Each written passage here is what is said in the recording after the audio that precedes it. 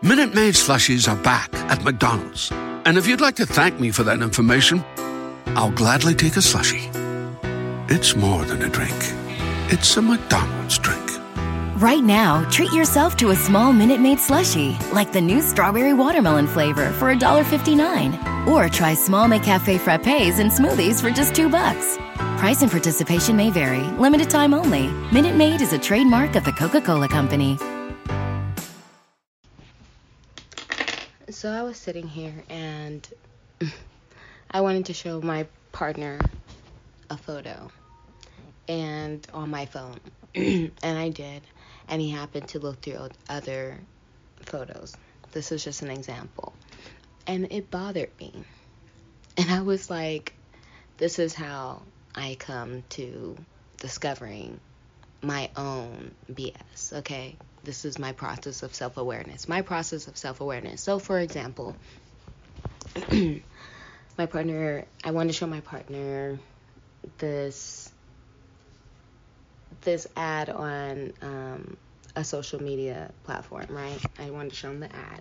So I showed him, and while he had my phone in his hand, he decided to scroll. And for some reason, it just bothered me. So when he left, I didn't say anything, because actually in the moment, I saw it, but I didn't add any meaning to his action. So it was nothing. Nothing was there. But later, thinking thoughts on his behavior created emotions, because the thoughts that I were having about his behavior were driving emotions that were negative, to be honest. They weren't positive thoughts. And so I was thinking to myself, well, why are you feeling that way? And I realized that, okay, I was feeling insecure about what he might see. And I was feeling insecure about what he might see. And it's not because I have something to hide, but it's because I didn't want to see anyone who looked better than me. I know, it's so silly, right? It's like, oh my God, who cares? You know, like, I'm in my own lane. No one can even look like me. I'm so bomb. So, and I was like thinking to myself, like, okay, so you had a moment of insecurity. That's all it was. I'm glad that I noticed. Now I can, like, not have those moments, right? And I can just, like, reaffirm my beauty to myself. But I thought to myself, I was like, dang, like, wow. Oh, so I thought to myself, well, isn't it interesting that you weren't bothered at first? It wasn't until you sat and thought. It's not until I created emotions by thinking thoughts that were negative, which created a negative emotion. And I was thinking, what if I weren't self-aware in this moment right now? That means I would have sat up here and thought about these thoughts, and then possibly the next time I ran into my partner during this day, you know, we lived together, so it could have been, let's say, in passing. What if I suddenly have an attitude and I don't even necessarily know why? Because it's not like I was self-aware. I just had these thoughts, and I was feeling insecure. And where do you think feelings of insecurity will lead you? They're not going to lead you to running, jumping, and hugging. I'm just saying, if I'm feeling insecure, to be honest, I'm usually feeling like angry, frustrated, disappointed, sad, feelings like that. So then I continued further with my self-awareness process, and I was thinking to myself, wow, I see how I was literally using my partner as an excuse. Do you see? I was using my partner as an excuse to create thoughts that brought about feelings. Now, why would I do that? And I was thinking, is that a part of a program in my mind, that when something happens to watch your partner's behavior and actions and add a meaning to them? How often am I doing that? Like, I just happen to catch myself doing that. I may not do it often, but I don't want to form it as a habit, so I'm being self-aware. I'm watching myself. This is my season right now, and I feel like that should always be a season. You know, I always want to be self-aware in how I'm coming off to others, and even dealing with myself. You know, I want to break any toxic habits that I have. That's where I'm at. So in doing this process this morning, I'm like, wow, I see how I basically used my partner by overanalyzing his behavior as an excuse to feel negative thoughts. And maybe I'm used to feeling negative thoughts. Maybe I'm used to thinking negative thoughts, because, like I said, to sit up and get mad at my partner. I was like, why do I have like a tad attitude? Like, why am I feeling this way?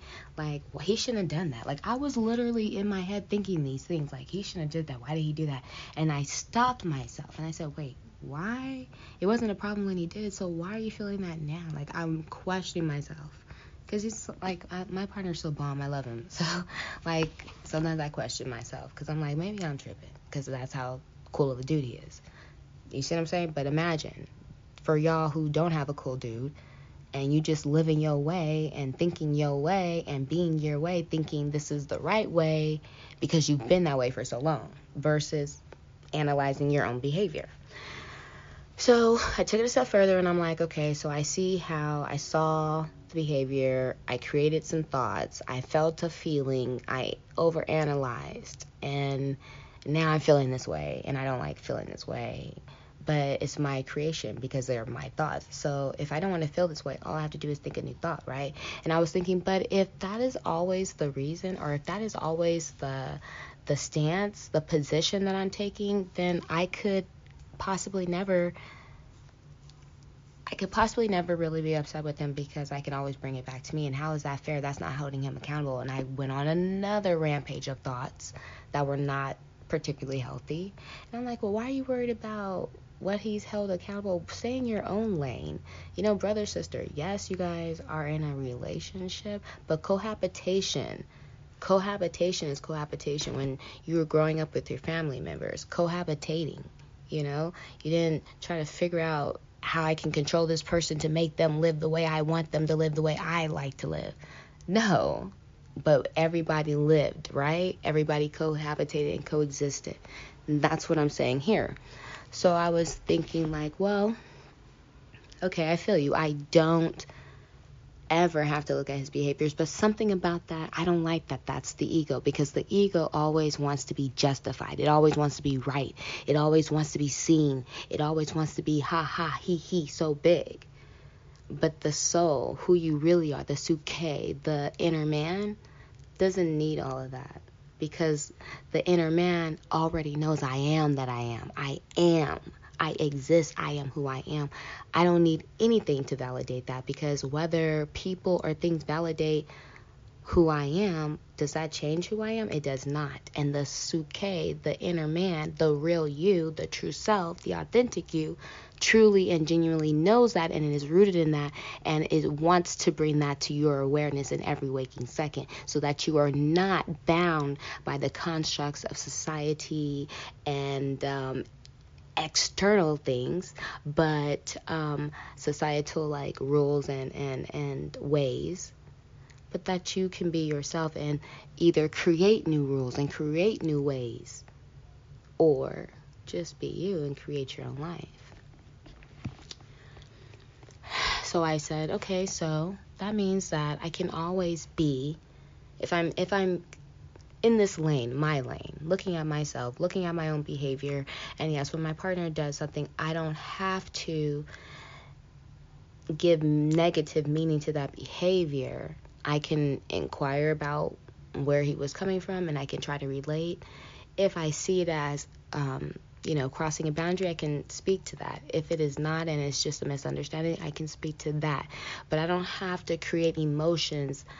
I don't have to create emotions by formulating thoughts around things that didn't happen, because basically I worked myself up over something that didn't happen. Yes, he was scrolling on my page, but all the thoughts that I have about my self-esteem has nothing to do with him. It has everything to do with me. I only use the action to affirm how I was already feeling, and the action brought my feelings of insecurity to my awareness, and I need to deal with that versus taking it out on my partner. I hope I'm making sense, and I hope that people are flowing with me.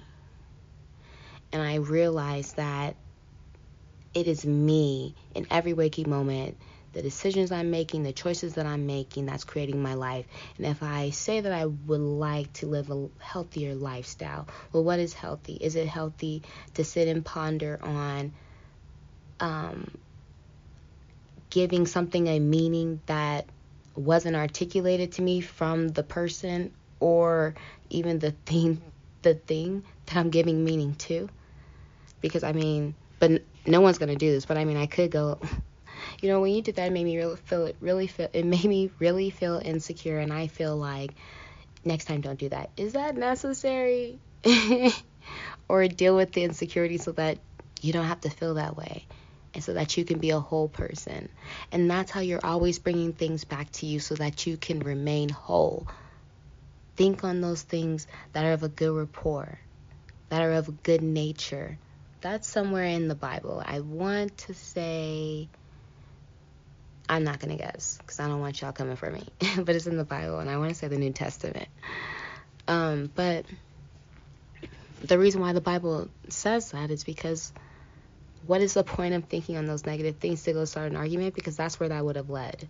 If I would have acted on the thoughts that I created, not that him and I had a conversation about it, just some thoughts that I thought in my head. If I would have acted on that, imagine, I would have been coming from a defensive place. And when I'm coming from a defensive place, I can have in my mind that it might draw a positive result, but sometimes when you start negative, you end negative. And when the root is negative, sometimes it is difficult when the root is rotten to bear ripe fruit. You feel me? And that's what I'm saying. Be aware of where you're coming from. Be aware of your own intentions. And start being mindful of who you are in every moment. Taking accountability and exercising self-awareness. Talk on topics. There are no shortcuts to mastering one's craft. Gifted athletes still train hard. Great scientific minds relentlessly study the world around us. And talented leaders always strive to be better. NASDAQ's World Reimagined is a podcast for becoming a better, more effective leader. Tune in weekly for conversations with global leaders from the boardroom to the battlefield and beyond. For lessons worth hearing, listen today wherever you get your podcasts. Minute Maid slushies are back at McDonald's. And if you'd like to thank me for that information, I'll gladly take a slushie. It's more than a drink. It's a McDonald's drink. Right now, treat yourself to a small Minute Maid slushie, like the new strawberry watermelon flavor for $1.59. Or try small McCafe frappes and smoothies for just $2. Price and participation may vary. Limited time only. Minute Maid is a trademark of the Coca-Cola Company.